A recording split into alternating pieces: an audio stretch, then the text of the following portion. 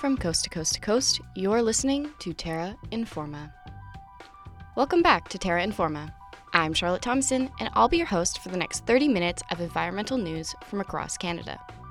This week, we'll be hearing co-authors Elizabeth Garrell and Sophia Osborne read their feature article entitled In the Grey, that was published in the April 2019 edition of the University of Alberta's student magazine, The Gateway.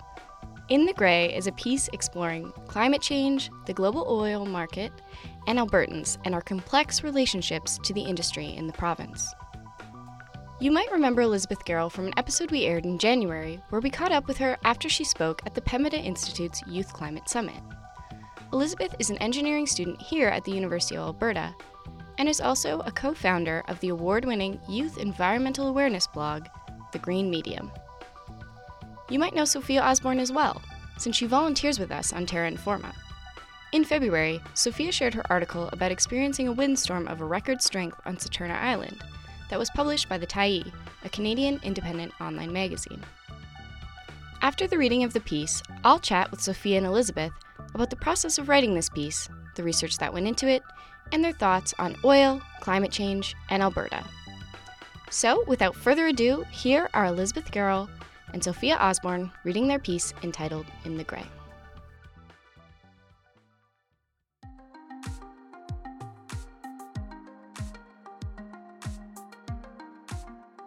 In the Grey, Alberta's relationship with oil in a changing world. Morgan Simpson-Marin, a fifth-year economics student, grew up in Calgary, a city built on the oil and gas industry. She says, I didn't actually really have an opinion on oil and gas before university. I knew roughly that if you burn fossil fuels, you get emissions, and I knew we somehow put oil into our cars, but I had very little understanding of all that. In 2016, Simpson-Marin spent the summer interning at Whitehead Oil Company, and that's when her knowledge and feelings about oil grew. Through all her research for the company, she says she realized how much more we could all be doing on a personal, provincial, and federal level to reduce our carbon footprints. Since then, she has become involved with the University of Alberta's Centre for Applied Business Research in Energy and the Environment and has spent time interning at an energy think tank. She's also doing a certificate in environmental and resource management. Simpson-Marin can see the argument around oil from both sides. On the one hand, there are people who are concerned about the rapid rate of climate change, about findings in the newest report from the Intergovernmental Panel on Climate Change that say if we minimize warming to the 2-degree mark, we'll only lose the Persian Gulf, cause the extinction of the world's tropical reefs, and see over 4 meters of sea level rise. If we reach 3 degrees of warming, we can expect the flooding of most coastal cities and forests in the Arctic. 4 degrees is predicted to bring desert across large sections of India, Bangladesh, and China, make the American Southwest uninhabitable, and cause permanent drought in large areas of Europe. The odds of reaching the Paris Agreement goals and keeping warming below 2 degrees Celsius are now 1 in 20. It's completely understandable that people want to avoid this level of global catastrophe. Many Albertans are scared about our contribution to the global rising temperatures, seeing it as not only something we should address and try to mitigate, but as our duty to do so. But Albertan identity seems inextricably linked to oil. So many jobs and so much prosperity has come from this industry. Even Edmonton's hockey team is named after it. If you think about it, your job is intrinsically a part of who you are, Simpson-Marin says. It's what you've dedicated your life to doing, so it makes sense that there's a given loyalty to this product. This is something I felt and seen with my own family. My grandpa is a fisherman from Nova Scotia who was looking for a job to support his family. He found it in the oil industry in Alberta. He was one of the smartest people I knew. However, after starting to work on the ships at age of 16, he had minimal opportunities for higher education. Later, when I was telling my family about my engineering classes, my grandpa said he never thought anyone in his family would ever be able to study engineering. It was his hard work, his labor, that gave my mom and her sister the opportunity to go to university, and which paved the way for me to have the opportunities that I have had. In a 2018 survey, only 54% of Albertans said they believe climate change is caused by humans and industrial activity, compared to 70% across Canada as a whole. The rest of Albertans see it as a result of natural patterns in the Earth's environment, according to an Ecofiscal Canadian survey. It is this very divide that makes both environmental and economic catastrophe at much higher of a risk of becoming a reality. Activists that deny climate change and try to stop climate change action have been, and likely will continue to be, effective at slowing down the necessary steps forward. Many of those who dismiss and devaluate the serious and scientifically backed up reality of climate change are those who worry most about the economic devastation that could emerge from the collapse of the industry. On the other end of the spectrum, I've heard many environmentalists deny our economic reliance on fossil fuels and the large impact losing the industry would have on our quality of life. This denial could lead to the economic and social burden being placed disproportionately onto workers and towns that are dependent on the industry. How do we in Alberta address both these catastrophes, maintain a dialogue, and make sure we distribute the burdens that we are facing in a fair way? In such a strongly divided issue, the solution often lies in the grey, not through inaction and dismissal of both issues, but rather genuinely accounting for the concerns of each party. Oil is a key part of the settler history of our province. Hereward Longley, a U of A PhD candidate specializing in the history of oil in Alberta, says the province formed, grew, and developed alongside the oil industry. Just 9 years after Alberta became a province in 1905, natural gas was discovered in Turner Valley outside Calgary. Overnight, 500 oil companies were formed and drilling began, bringing people to the province in droves, and providing an economic alternative to the hardships of homesteading in Alberta. The industry in Turner Valley fluctuated throughout the first half of the 1900s, but during that time, Imperial Oil was searching for alternatives. On February 13, 1947, everything changed. Oil was struck in Leduc. This led to further discoveries, and soon investments were flooding in, along with immigrants looking for work. Calgary and Edmonton emerged as major cities, and Alberta went from an agricultural province to one full of new opportunities. And then there are the oil sands. Humans had known about this resource forever. The Cree used the tar to waterproof their canoes, and explorers wrote about the heavy oil they would see floating on the rivers. But the oil sands weren't exploited until the 1960s, when the technology to extract the oil had finally been developed. This caused the industry to massively expand, bringing people to the province and causing population booms in Calgary and Edmonton, as well as the development of many small towns and cities around oil sands mining operations. Longley says it's become this incredible cornerstone of the economy that's completely transformed the number of people who live here and the way the political makeup of the province is formed. Many Albertans became dependent on the oil industry for employment, but it's also resulted in huge environmental change in northern Alberta. Many Indigenous and Métis communities were left out of the prosperity and suffered the most environmental consequences. Oil is this complicated thing with all of these impacts on the environment and Indigenous communities that all stem back from the beginning of the industry, Longley says.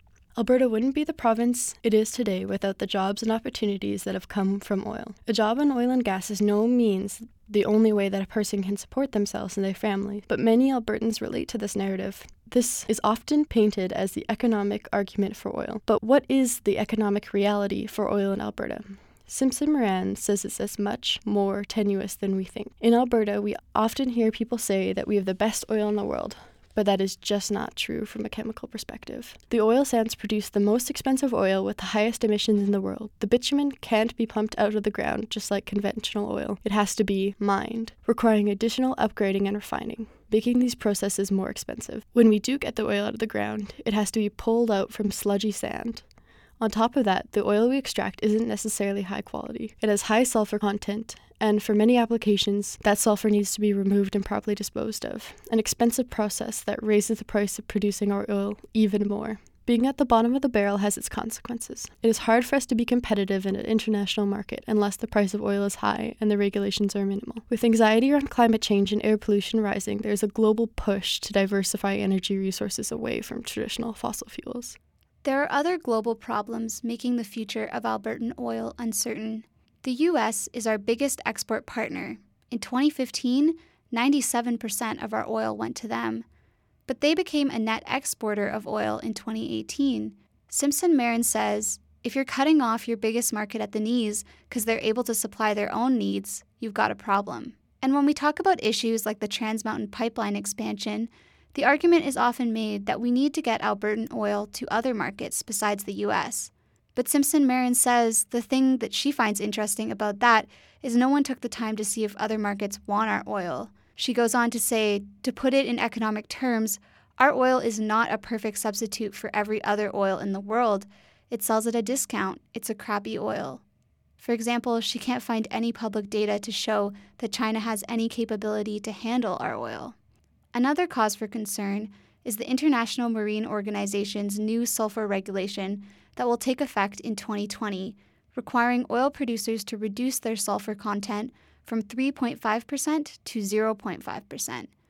This means more of Canada's exported oil will have to be processed to a higher degree, making it more expensive to produce and meaning over a third of the production of the Athabasca oil sands, the largest oil sands development in Alberta, will be unprofitable.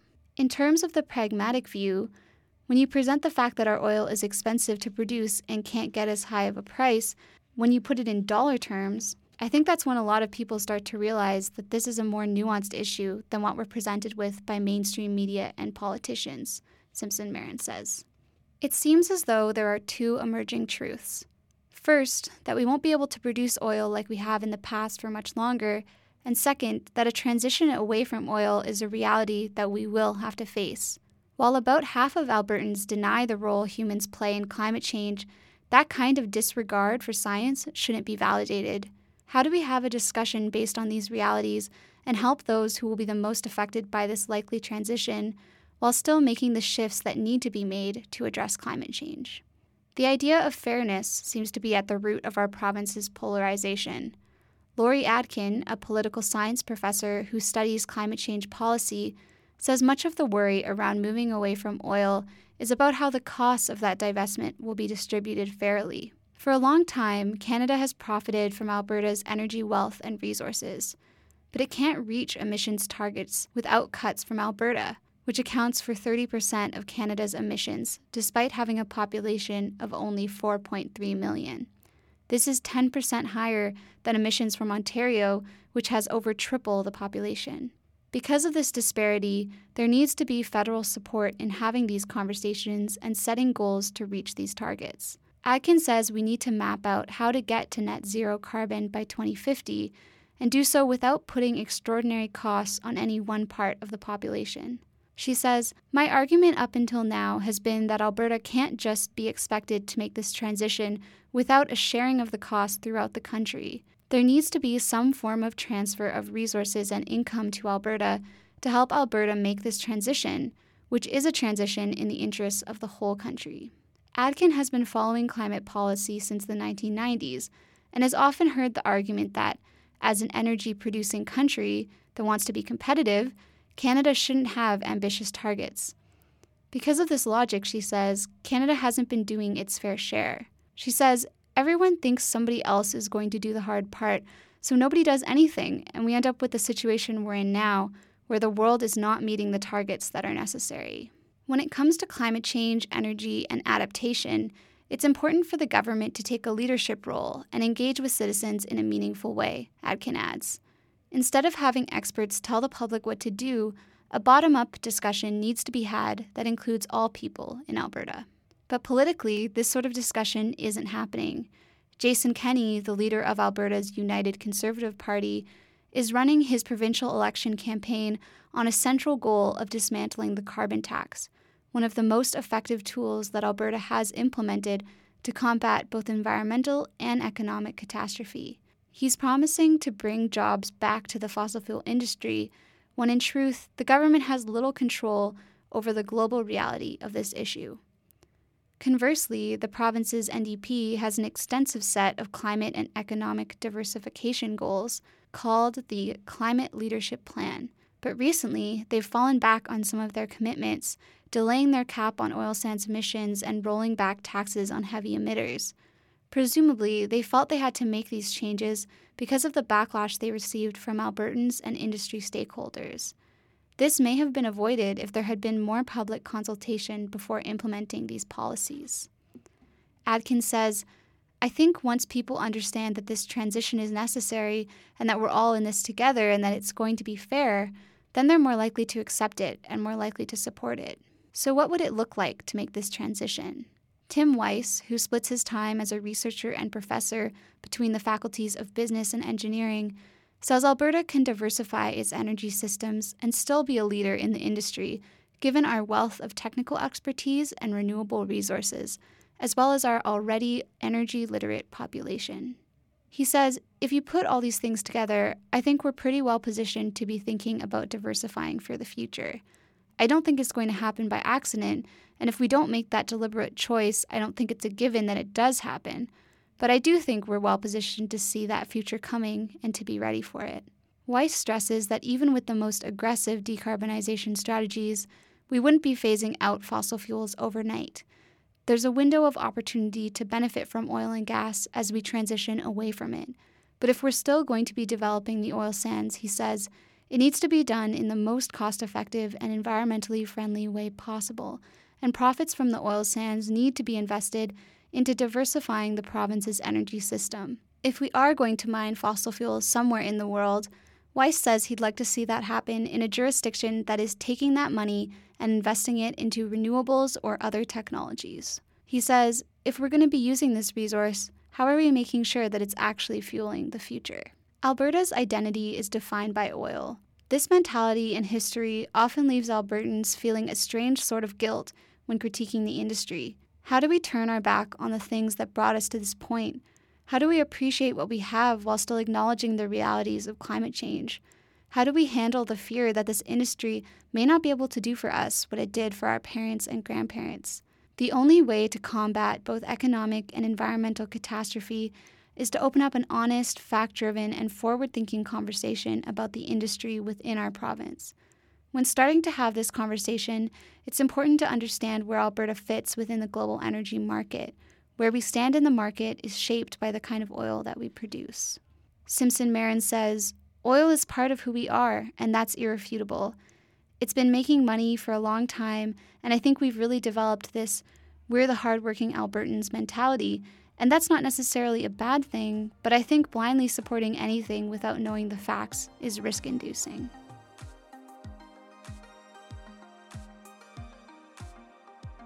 Thank you to Elizabeth Garrell and Sophia Osborne for reading their piece in The Grey. I'm joined in studio with them both here.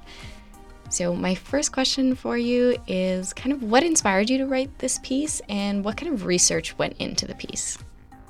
So I was first inspired to write the piece after some research that I did with The Green Medium, a youth environmental blog in Alberta, and that was 2.5 years ago. The research I did was related to the oil industry in Alberta, and it really truth started to emerge that I thought weren't kind of public knowledge. And about a year later, I reached out to Sophia, and we've been kind of working on it ever since. We've had about 1 million, way too long drafts because there's just so many things to say. And from there, we've cut it down and ended up with this piece. Yeah, and when Elizabeth came to me, she'd done all this amazing research herself, but I thought there were also a lot of other people at the university, too, who have expertise in this area, not just professors, but also students. So Elizabeth did a lot of work doing interviews for the piece as well. So I think there's a lot of different types of research, as well as her own opinions that went into the piece. So we talk in the piece about an honest, fact-driven conversation. I'm wondering what you both think that looks like and if we've ever had them in the past. And are we even able to do these with the political climate we live in right now when some leaders running for office are spreading misinformation?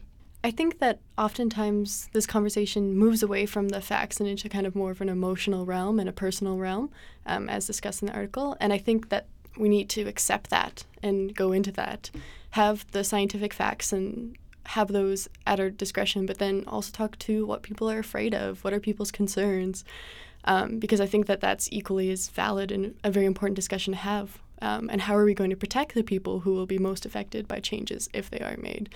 And why do we need to make those changes? I think those are the kind of discussions that need to be had. So tying that into the idea of fairness that was talked about in the article, we see something like the carbon tax in which 40% of Albertans are actually getting rebates for, yet there's a really strong opposition to it in Alberta. So how can we communicate to the public that something such as the carbon tax kind of is fair. I mean, you're paying for what emissions that you're putting out into the environment. Yeah, this is kind of a tough thing to do because I think it's really hard to get a source of authority that people can stand behind and believe. So the people who are implementing the carbon tax, when they say it's fair and good, I think the people that are most skeptical and most afraid aren't going to listen to those people as sources of authority.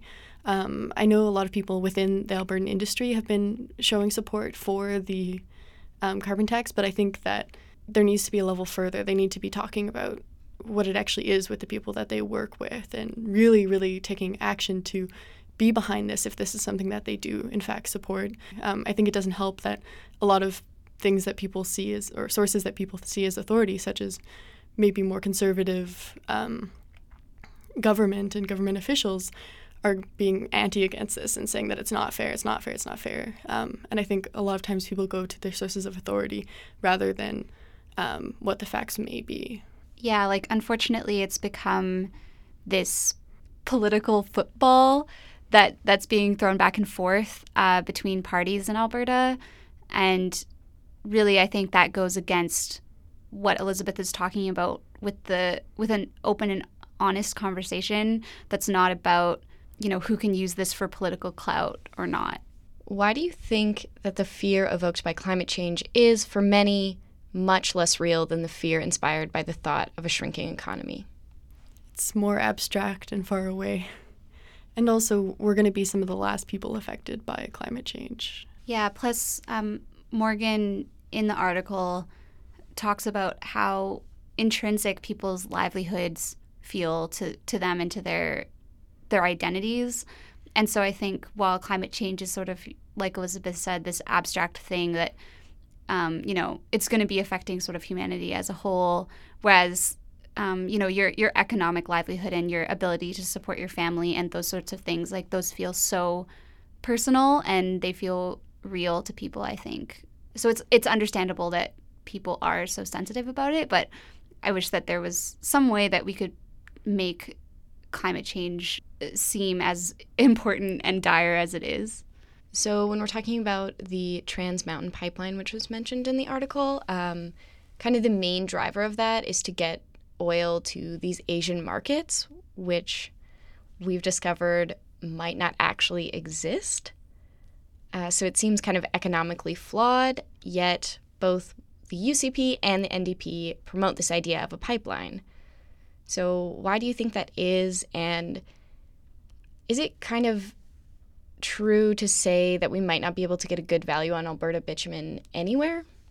It's definitely complicated. I know one thing that we kind of didn't quite discuss in the article, because it's kind of complicated and gray as well, is that there's also markets in India as well and kind of other parts of the world that pipeline might serve. So there might be that market there. But when you're talking specifically about China, right now Russia has prioritized China in terms of giving it its best oil, its most conventional, unprocessed oil.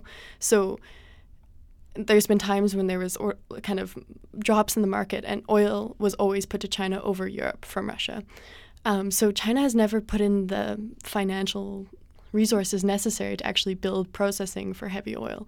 So that's kind of what Morgan is talking about. She's talking about that there is no plans to process heavy oil, and she's seen no records of that, no plans to make those kind of plants, and it doesn't seem like Russia is going to, lose that market or kind of fall back on that market. So she's kind of asking the question of, are we really doing our research that is this something that's actually viable if we are planning to go strictly to Chinese markets?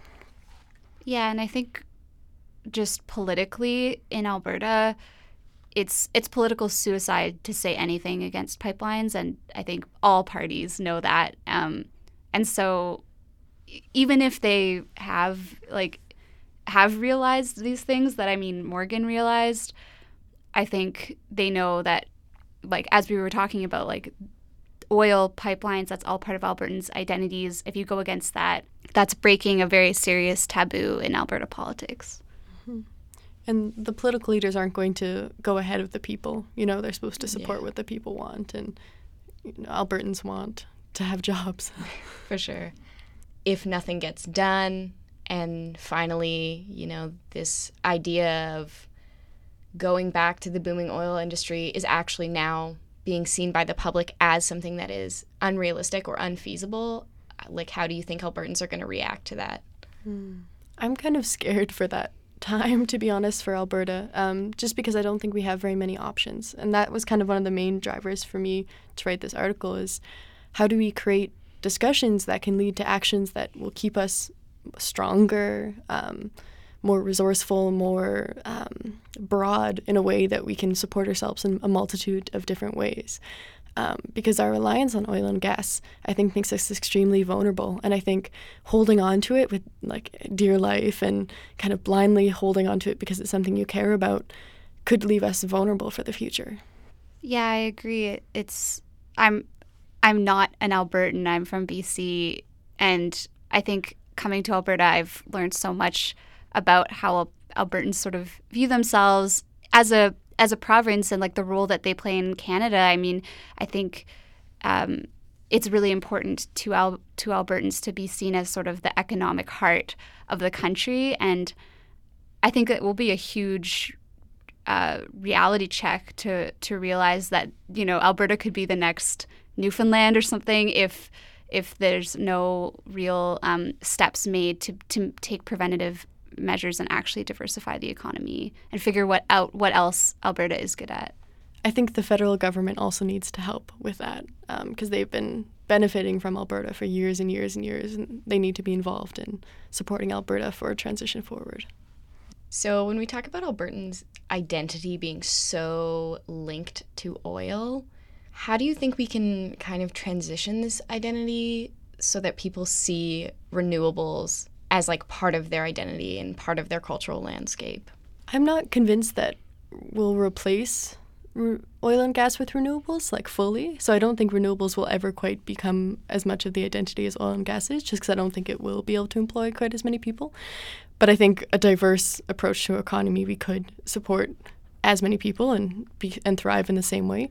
But I think the way that we can move forward is acknowledging this as part of our past and having it kind of respect where we came from and respect that this was part of who we were. And, like I said in my article, this is part of who I am. I wouldn't have had the opportunities that I have had without the oil and gas industry. Well, at least without the kind of jobs that the oil and gas industry provided. So how do we respect that, but then also push the conversation forward and be okay with letting that part of our identity change and move forward and be dynamic? Sweet. Well, thank you so much for joining me here on Terra Informa. Thank you. Thank you. That's all the time we have for this week. Terra Informa is a production of CJSR 88.5 FM, located in Edmonton, Alberta, which is part of Treaty 6, the historical and present territory of Cree, Métis, Blackfoot, Dene, and many other First Peoples who continue to live and gather here, and who continue to influence the stories we make and our understanding of the land around us. If you have any questions or comments, send us an email to terra@cjsr.com or tweet @TerraInforma. Thank you to all of our volunteers that contributed to this week's episode: Hannah Cunningham, Sophia Osborne, and Amanda Rooney. I've been your host, Charlotte Thomason. Thanks for tuning in, and I hope to catch you next week, right here on Terra Informa.